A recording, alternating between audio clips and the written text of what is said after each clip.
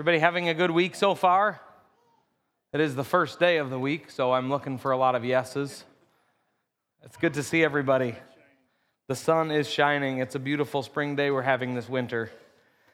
I'm looking forward to some warm weather, not just sunny, but sunny and warm.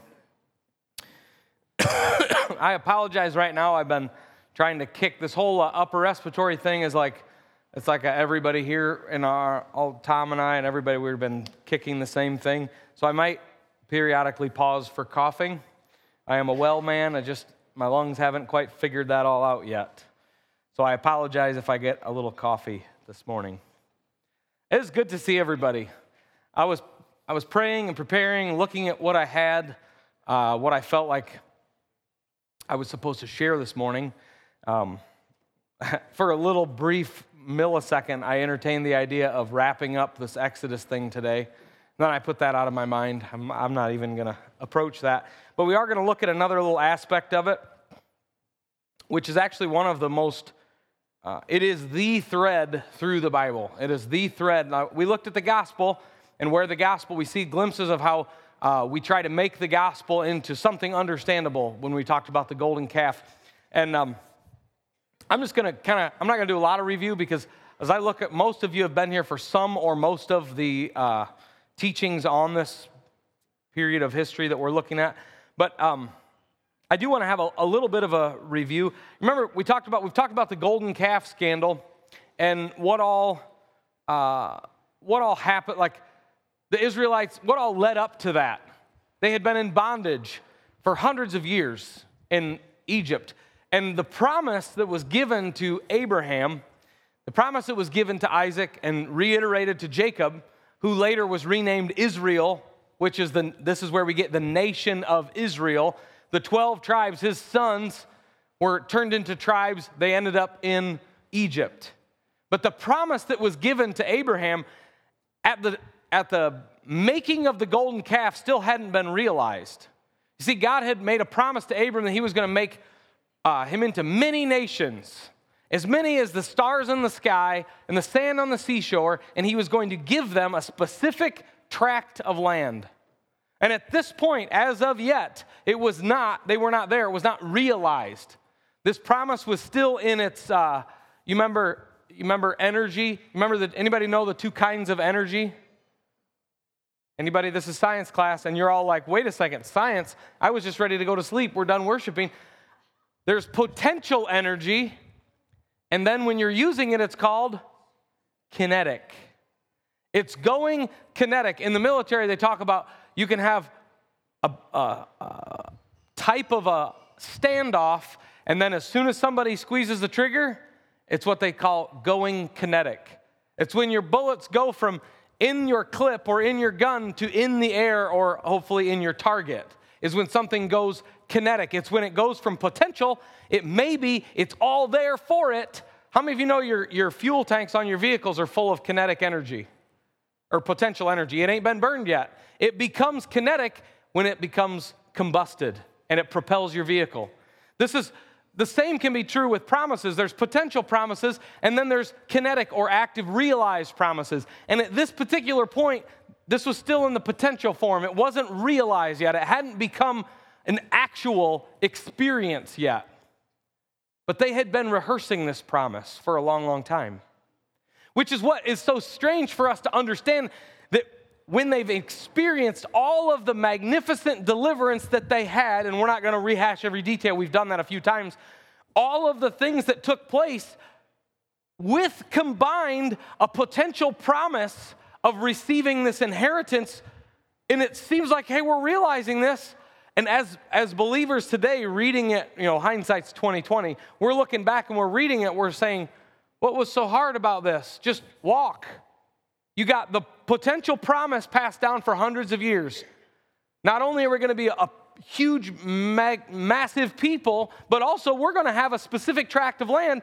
We're being delivered from the land of Egypt, which was also prophesied. So as these things start to come true, you would think there would be, the natural thing would be to start believing and to keep believing and to believe more, because you're continuing to see thing after thing after thing, and yet we find ourselves at the foot of Mount Sinai building a golden calf. Not ourselves, but we find the story. We pick up the story here. And it's, there's that cough. Trey's going to tell me, you prophesied that you were going to cough, and then you did, which is, there's a legit little bit of truth to that. But as humans, we talked about, this is weeks and weeks ago, how waiting can lead to wandering if we allow it. That period of waiting can lead to just wandering anywhere, everywhere, all sorts of things. Why don't we make a calf? Why don't we make this God that's beyond the limits of even our ability to imagine? Let's make him something more. What about a calf? So they make the golden calf. In spite of all the things that God had done for them, they still had the desire to make a God more their size. And we looked at that in depth a couple weeks ago when the teaching was titled, Just My Size, if you remember that. But something I want to kind of rewind a little bit today, because we got to rewind in order to go forward into the next little bit here. But nearly all of this generation of Israelites were raised up entirely under the yoke of bondage to the Egyptians. You know, because none of them were 600 years old and had remembered, none of Reuben wasn't here anymore. Simeon wasn't here anymore. The children of Jacob, of Israel, that became the tribes, they weren't alive anymore. This is generations along, to the point that when Moses comes along and he returns, most of the people that marched out of there as adults, they'd been slaves their whole lives. That's all they'd ever known. In fact, I dare say they had the mindset of a slave, which, there's a mindset that we can develop today that's a mindset of slavery, a mindset of subjection to something. They had this understanding, and how many of you know that a slave is a victim? Because they're not making their own decisions about what they're going to do, what they're going to eat, where they're going to go, where they're going to live, when they're going to get up. They don't make any of these decisions. So to be a slave is to be a victim. And you can get that parked up here to the point where it doesn't matter what God does. It doesn't matter what you experience. If your mindset is still one of slavery, you will always limit your ability to experience God by your mindset of slavery. And these Israelites, we see this because how many of you, we're not going to read all the details of the story. There's one fairly long chunk of Scripture we're going to look at in a little bit here, but we see all through Scripture, you guys are all familiar with the story of the Israelites. As soon as something gets difficult, like we just left Egypt after all 10 plagues, the first thing we encounter is the Red Sea. Our first thought as Israelites with that slavery mentality is, oh, Moses brought us out here to die. Like, well, maybe not.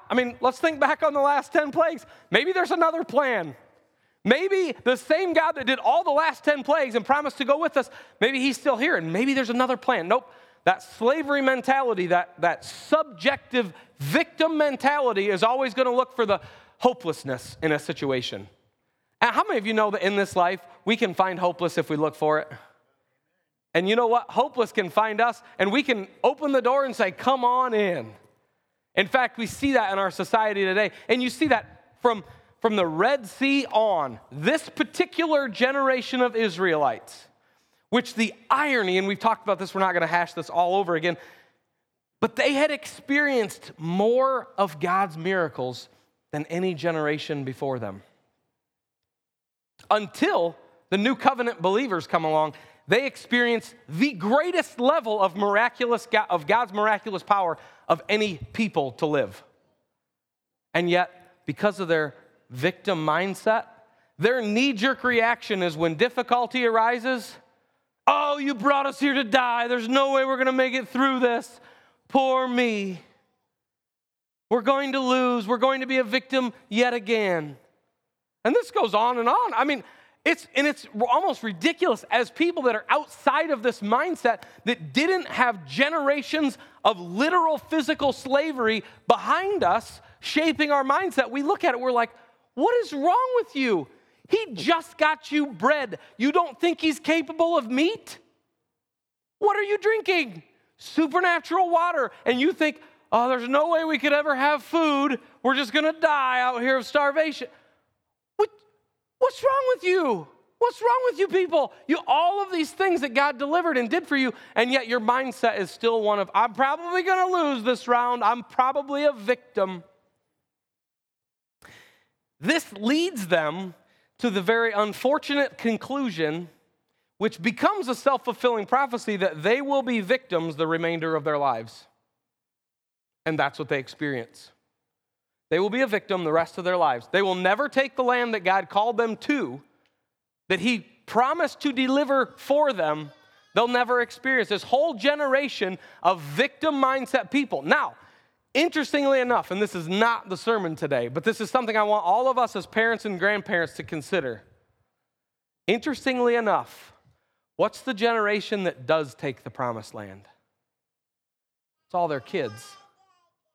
It's the kids. They were kids during the plagues. They were kids during the Red Sea. They were kids during manna. They were a little bit older kids as they got water. They were a little bit older kids as they experienced God's deliverance all throughout the wilderness. What did that, this should tell us something. As adults, we are predisposed to doubt, aren't we, as adults? Somebody tells you something, say, hey, you know what? I went to Mars and back today. Like, you didn't. I doubt it. You tell that to a 5-year-old, and they're like, what was it like? As humans, when we get to a certain point, it's like, no, we're just going to doubt. We think it's safer. This is what's ironic about this story. Again, this is not the message. The adults who had witnessed all of God's magnificent glory and deliverance were predisposed to say, I doubt it, because they thought it was safer. We think there's safety in doubt, don't we? That's why we doubt, because we don't want to. What do they say in the medical community? You go in there and they say, we don't want you to get your hopes up. And so we oblige. Okay, we'll have no hope. We promise to go back with no hope. Where kids, it's like, they hope.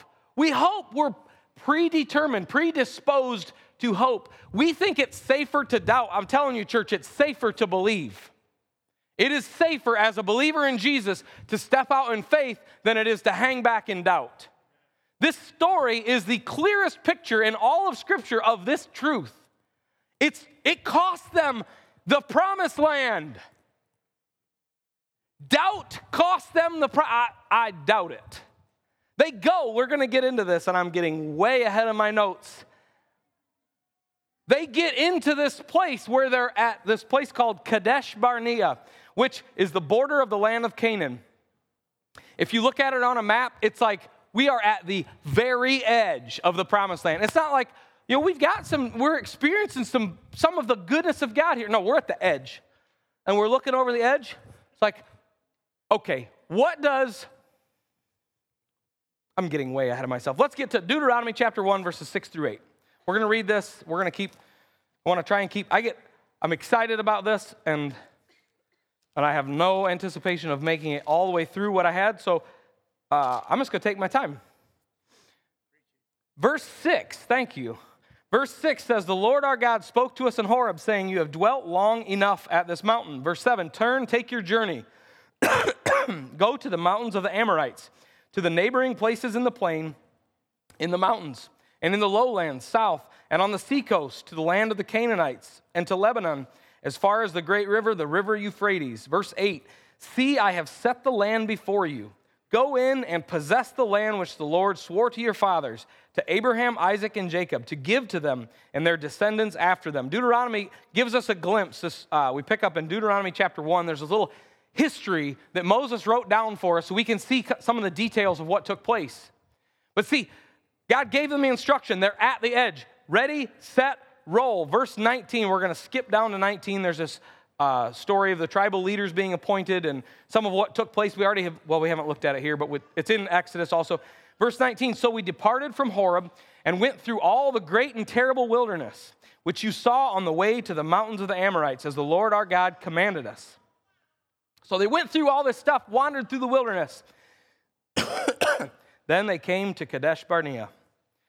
And I said to you, you have come to the mountains, you're here, which the Lord our God is giving us. Verse 21, look, the Lord your God has set the land before you. Go up, possess it, as the Lord God of your fathers has spoken to you. Do not fear or be discouraged. Simple enough. We're here, we're at the edge, we're at the doorway to the place that the physical tract of land God promised you. So go. At this point, the number of miracles that these guys had experienced would blow our minds. And they're at the brink. Now remember, these were all the same adults. We're just going to stick a pin in this because where we see fear happen is when we forget things. These are the same adults that had just experienced the defeat and destruction of the nation of Egypt. Just like you say, well, like how long ago? Okay, how many of you and I all remember if somebody says 2020, anybody remember anything from 2020? Some good. That was one of the best years of my family's life, was 2020. But culturally, society-wide, it's like, whoa, 2020. We've got a very clear, we remember, like for instance, the whole Rona deal. We remember when the masks came. We remember the shutdowns. We remember the things that all came with that. We remember them, don't we? That's clear, pretty fresh in our memory. That's how close. It's actually probably that's a little further away for us, but that's an idea of how close this defeat they had just witnessed. They had just witnessed. So imagine that we were on the brink as a society, and this does not get prophetic, but imagine that you just heard a news thing about some disease. Would your mind, as a human, not immediately go back to that? Well, we just heard there's a disease, and it's in some town, and it's spreading like this. Our brains, nobody would have to give you note cards, flashcards. Okay, remember 2020? What was the thing you did on your face? The thing with the mask. There we go. Nobody would have to do flashcards for that, would they? I'm excited about this, and I've heard some feedback. Sometimes I get loud, so Nick, if you want to pull it down, that's fine. I'm excited about this because I want to draw some very, very clear correlations. We would not need help remembering 2020. Our family didn't have the greatest year last year. We don't need any help remembering that. Although it seems like much of society loves to remind us of the difficulty of whether it be 2020 or our last 6 months as a family. We don't have any problem remembering that. And yet they get to the edge of the promised land. Pick up in verse 22 of Deuteronomy chapter 1. Remember, the sentence before this, as the Lord God of your fathers has spoken to you, do not fear nor be discouraged. And every one of you came near to me and said, let us send men before, and let them search out the land and bring back word to us. Bring back word us the way which we should go, and the cities into which we shall come. Now, you see in verse 23, this plan pleased Moses. But what does this sound like? Sounds a little bit like doubt, doesn't it? Or at the very least, doubt is that's really a muddy word. Let's not throw that at them, Trey. Let's just uncertainty. When we get to the brink of the promises of God and it looks uncertain, children, it's like, well, let's just believe and roll. I mean, we should just believe because we got the verse that says, we have the word of God that says, do not fear, be discouraged. So we could just remind ourselves of that tomorrow morning and then we could go. We're at the brink. We're at the edge. This is the place. Abraham got this promise. Remember, great-grandpa Abraham got this promise. This is going to be our land. Here we are. Remember, the nation of Egypt didn't fare well against our God. In fact, they have no military now of any kind. Remember, we watched the wagon, the wheels from the chariot floating down the red. It's like, well, there's no more of them. So why would fear rule the day? Because for some strange reason as humans, we have this predisposition to remember bad things and sort of maybe tend to forget the details of the good.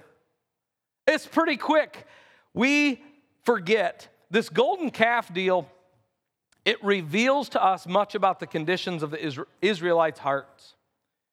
They were uncertain of the magnitude of what it means to have the Lord as their God and his presence with them.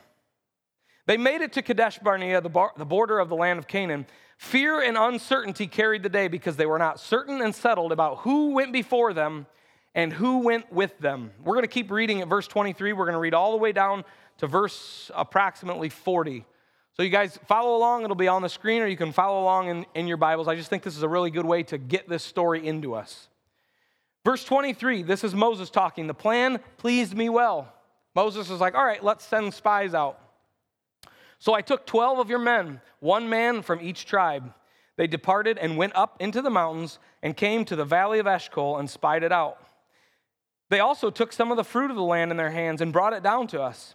They brought back word to us saying, it is a very good land, which the Lord our God is giving to us.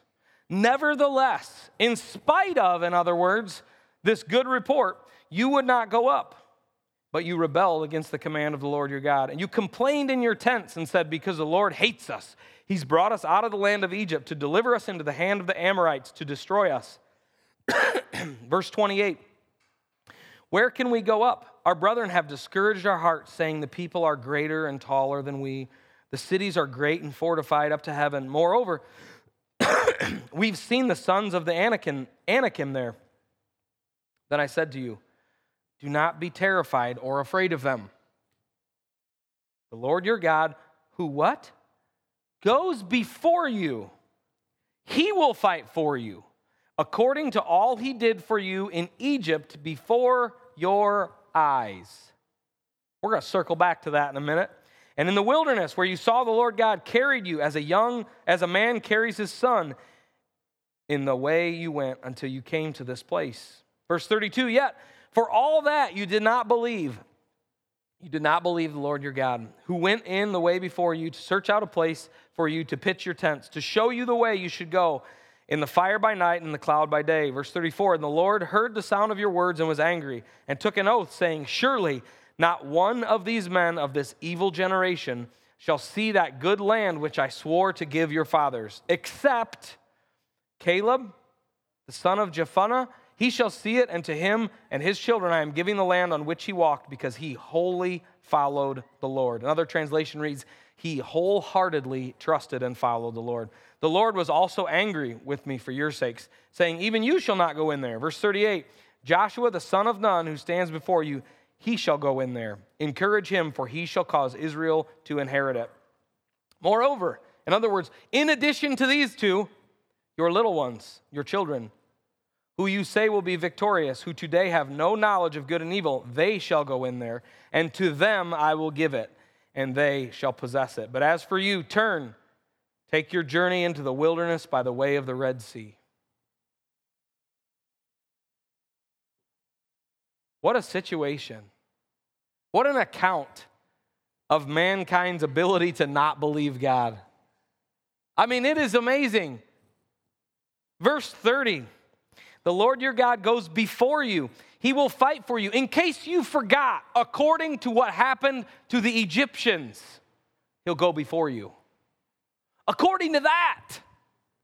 Just in case you forgot. Remember the Egyptians. It's almost like, well, they were left to make that decision and nobody reminded them. No, Moses reminded them, hey, guys, the Egyptians, they didn't stand a chance. The same way the Lord's going to go before us. But fear and uncertainty carried the day. As a side note, and I kind of touched on this earlier, but this reveals what generations, and I use generations like we maybe don't experience all the same things in generations that they did, but a long period of bondage, what this can do to our hearts. Bondage will try its best to kill off a very important thing that has to be alive for any of us to step out in faith. You see, if hope is dead, you'll never step out in faith. And bondage always seeks to destroy, to kill, or to limit hope in your life. Any kind of bondage, whatever the bondage is, I've experienced little bits and pieces of bondage in my life. I'm sure many of you have, although no one would stand up because that's super not cool to have bondage in a church. But if you've been in bondage, maybe it's a way of thought. Maybe it's a way of, almost all of them have roots in a way of thinking. But if we have this bondage to a way of thinking, or bondage to a behavior, it will always try to kill the hope that that way of thinking won't win. Does that make sense to anybody? Like when you think away a certain way long enough, the hope that you won't ever think that way, or that the way that you're thinking won't carry the day, that hope over time just dies. It starves, and then eventually it is no more. The author of Proverbs writes it like this: hope deferred, hope put off, makes the heart sick. But when hope is realized, when the thing that you're hoping for is realized, it is a tree of life. Hope deferred makes the heart sick. You see, this generation of Israelites, they weren't the first generation to grow up as slaves. When they were born, their parents were slaves. As they grew up, their parents were slaves. As they became adults, they were slaves. And if you look back, and we're not going to read it all, but if you look back, there was a point in time when this generation would have been reaching manhood and adulthood where the Egyptians cranked up the heat on their slavery. They turned it up because the Egyptians had become fearful. They're like, beat them harder, make them work more production, fewer people. They had endured babies being ripped from them and killed. They had endured all of these things. And the hope of that promise that was given to Abraham, slowly it became more of a myth. It became more of I don't know if I see us getting there. Because that was Dad's idea. I remember Grandpa talking about that. I remember great-grandpa grew up in the golden days of being in Egypt. And now here we are. I don't think we're getting out. I don't know if I see that happening. Has anybody ever experienced this in your life? Maybe not generationally, maybe generationally in your mind, where you've been believing a thing. Believe I'll see. We talk about the scripture in Psalm 27 where it says, I would have lost hope. I would have given up had I not believed that I would see the goodness of the Lord in the land that I'm living in. I've been there. I've been in that wilderness area where it's like, I don't know. I've seen the goodness of the Lord. Melinda and I had a situation this past week and a half ago where a big decision in our lives was in front of us. We just weren't sure about it. And I had myself talked in to doing the wrong thing. Thank you for the laugh, Danny. I appreciate that. I'm just being transparent. I even had my wife, who is usually my anchor. She was like, I guess there's no other path forward. And then, providentially, the Lord opened up the right doors, and we saw something else work. And in that moment, I looked at Melinda. I was sitting at our kitchen table, and I looked, when this whole thing fell together, I looked at her, and I'm like, why do we forget this so quickly?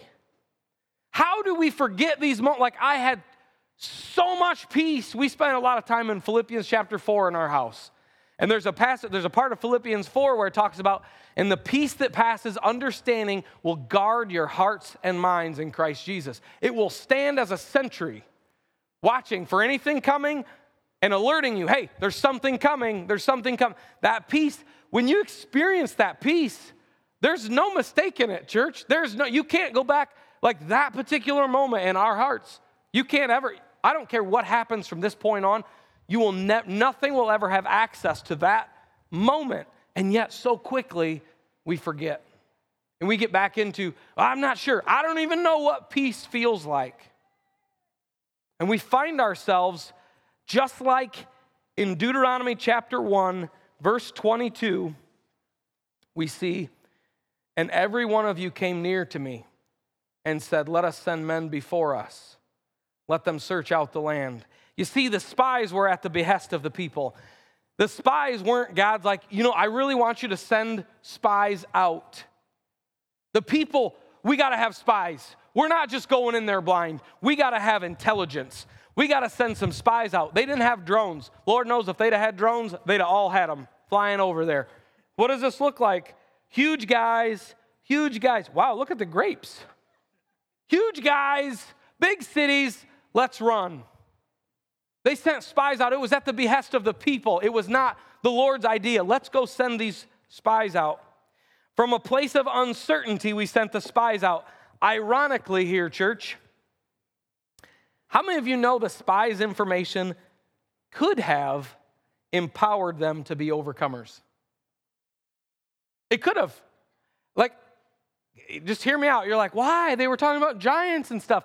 Yes, but remember what Caleb and Joshua, they said, and I think it's in Numbers 13 somewhere. Let's see.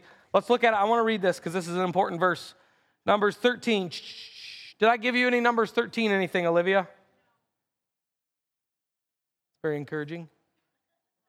Okay, verse 28, we see, nevertheless, the people who dwell in the land are strong, scary people. The cities are fortified and very large, also very scary. Things in our life, we're at the brink as, this is way too scary. Moreover, we saw the descendants of Anak were there. The Amalekites dwell in the land of the south. The Hittites, the Jebusites, the Amorites dwell in the mountains. The Canaanites dwell by the sea and along the banks of the Jordan. There's no hope. We're not making it. But then verse 30, this is the verse I was going to have you pull up, Olivia. Then Caleb quieted the people before Moses. Shh, everybody, don't listen to these 10 idiots. Let us go up at once and take possession. I love this. This is one of my favorite verses in all of Numbers. For we are well able to overcome it. Thank you, Jesus. We are well able to overcome it. You see, Caleb and Joshua saw the same stuff as the other 10. They just told it all together different. And they saw it different. The reason they were able to come back and say, everybody, shh, these guys are scared. They should have never come. We can go. We're well able to overcome it because they had an accurate understanding of who went with them. They saw things accurately where the other 10 spies only saw things clearly. I want to talk about the difference of that for a minute, and this probably is going to be our last point today. I got to find my note in this spot. Okay. As believers, we must learn to see things accurately, not just clearly.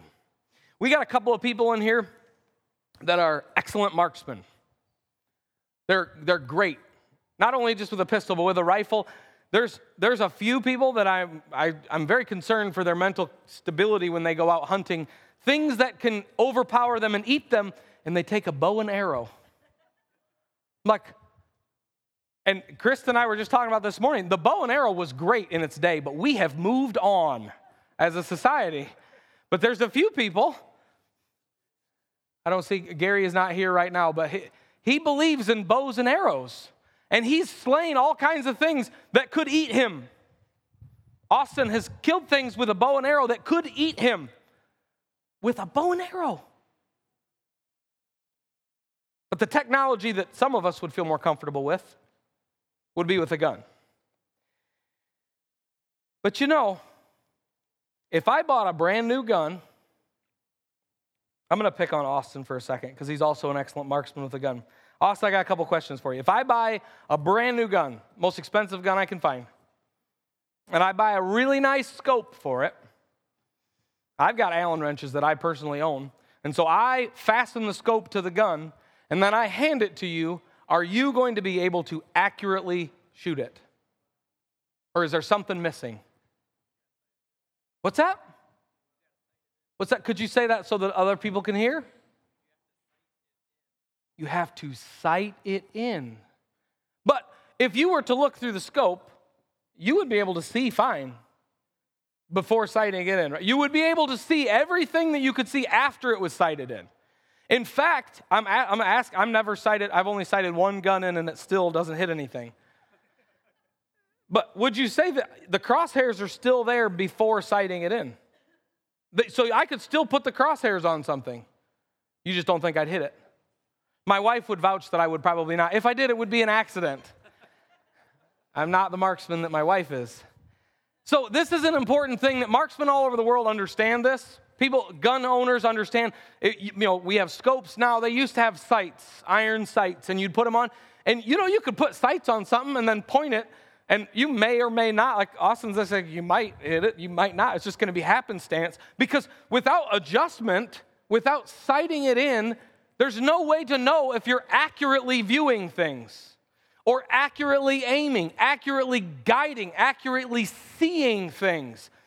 The 10 spies had their gun and they had a scope. They just never sighted the dumb thing in. So they don't know what they're seeing clearly. These guys are huge. These walls are tall. The people are crazy big. Yeah, there's all the fruit and everything. What they missed was who went with them. They didn't understand who went with them.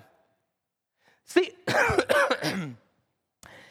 all throughout Scripture, Joshua 1:9, I'm going to read a few spitfire verses here. Joshua chapter 1, verse 9 says, "Have I not commanded you, be strong and of good courage. Do not be afraid, nor be dismayed, for the Lord your God is with you wherever you go." Isaiah chapter 41, verse 10 says, "Fear not, for I am with you. Do not be dismayed, for I am your God. I will strengthen you. I will help you. I will uphold you with my righteous right hand." Psalm 23, verse 4 says, "Yea, though I walk through the valley of the shadow of death, I will fear no evil, for you are with me." All throughout Scripture, this continues on into the New Testament, the New Covenant, in Hebrews chapter 13, verses 5 and 6. "Let your character, this is in the Amplified, your moral essence, your inner nature be free from the love of money.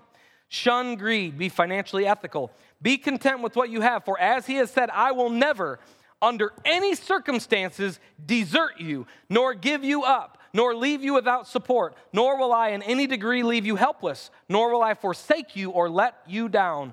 Or," and I love this, "relax my hold on you. Assuredly not." So, verse 6, we take comfort, we are encouraged, and confidently say, "The Lord is my helper in time of need. I will not be afraid what man will do to me." John 16, verse 7, this is Jesus talking to his disciples. He said, "It is to your advantage that I, Jesus, go away. For if I do not go away, the helper, the Holy Ghost, will not come to you. But if I depart, buddy, I will send him to you." In 1 John chapter 3, verse 24, we see, "Now he who keeps his commandments abides in him, and he in him. By this we know that he abides" where? "In us, by the Spirit whom he has given us." 1 John chapter 4, verse 4 reads, "You are of God, little children. You have overcome them because" what? "He who is in you is greater than he who is in the world." From cover to cover, your Bibles are telling you one thing. The Lord desires to be with you. And when you realize that he is with you, there is nothing that can knock you off of peace.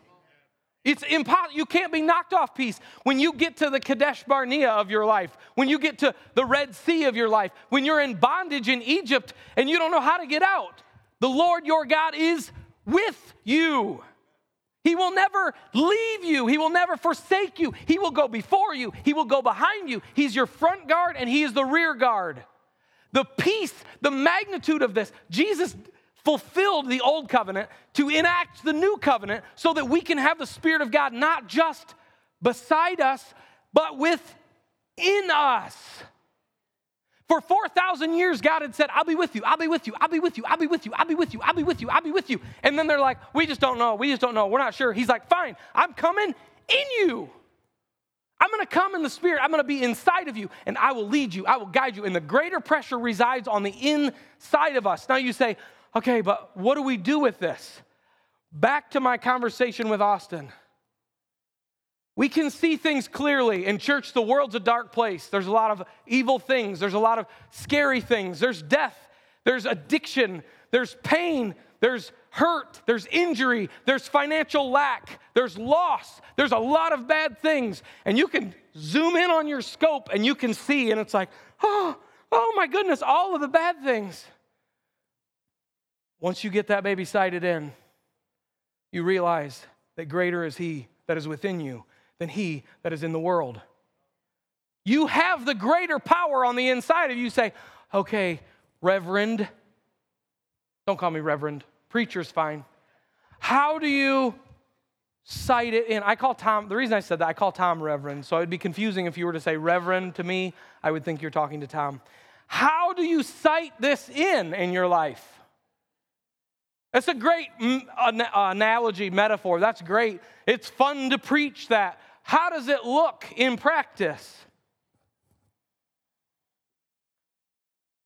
The practice of sighting your life in is studying Scripture. It's not listening to songs. I'm for listening to songs. I love playing songs. I love singing songs. Worship's awesome, and worship is huge. It's good. But worship songs, people wrote them. I'm not saying the Lord wasn't involved in any of the writing of songs. I'm not mad at songs. The way you dial that scope in your life to where you see things accurately is to study the Word.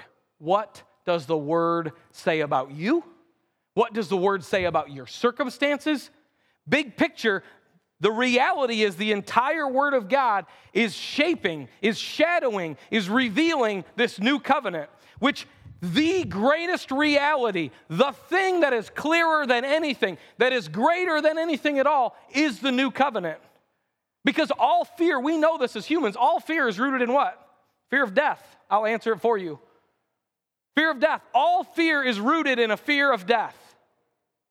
Every single fear you have has its roots in a fear of death. Every fear that I have has its roots in a fear of death and what lays after that. So once you put that one to rest, what do you have left to be afraid of?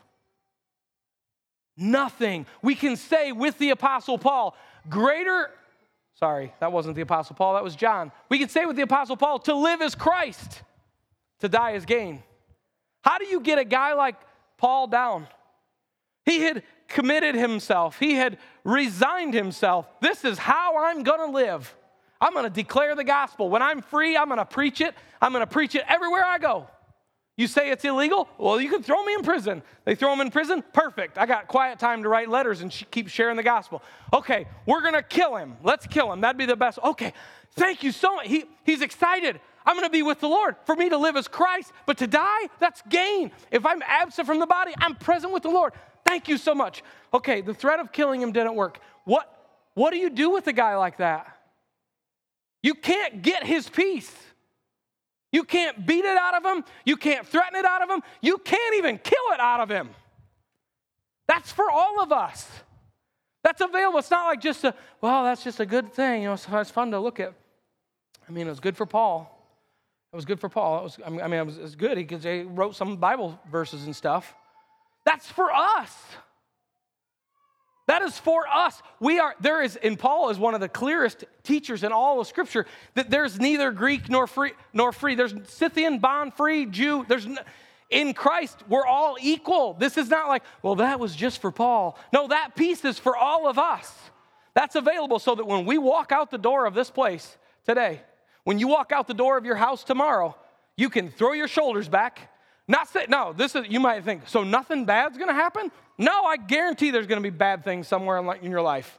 Guaranteed. Just put that out of your mind. Don't do this.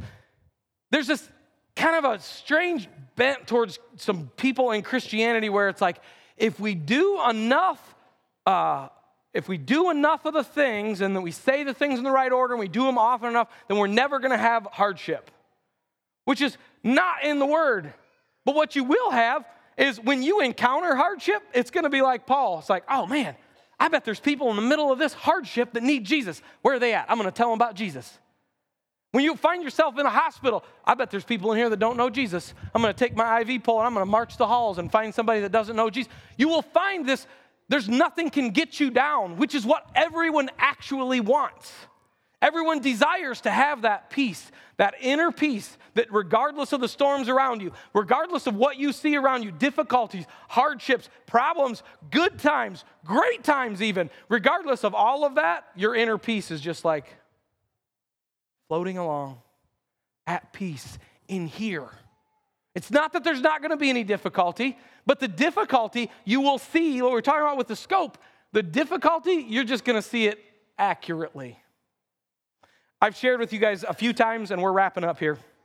I've shared with you guys a few times. I got a couple of people that are going through some difficult times right now that I've been praying with, meeting with, sharing Scripture with, and one of my prayers for them, and it's my prayer for all of us as believers, it's kind of become that, especially even with this teaching today, is that we would see things as they are, not as they appear to be. That's how anxiety works. It's the opposite of that. The way anxiety works is it gets you to see things as they aren't, but as they appear. And it gets you to focus on the appearance of a thing as though it is reality. And our job as believers is to say, no. This is my reality. And it's not to say that a diagnosis from a doctor is not a real thing. It's just nothing compared to this. It's the idea of, this, not to make this too big of a metaphor, but the idea of there can be a lot of creatures in the woods coming after you, but if you have a properly sighted in 30-06, there's just not that much that's going to be greater than that if it's sighted in. If it's properly and accurately sighted in. This, again, somebody could clip so you think the Bible's a 30-06? No. That's coming back from Danny at some point, I'm certain. But this is the greatest. It's just the greatest. There's nothing greater. You know the old thing when you're in, I don't even know what grade you're in, it was homeschooled, we didn't, the grades were kind of slushy, but there was the greater than sign. Remember in math, this is greater than this. The Word of God is always on the side of greater. And to the degree that we dial this in, to the degree that we keep adjusting and tweak, we get our scope so fine-tuned that we know exactly what is ours, what promises are ours, what is true for us, to see things as they truly are, which is what John had such a grasp on. 1 John chapter 4, verse 4, you are of God. Little children, raise your hand and say, I am of God today. I am of God. You and have overcome because he who is in you is greater than he who is in the world.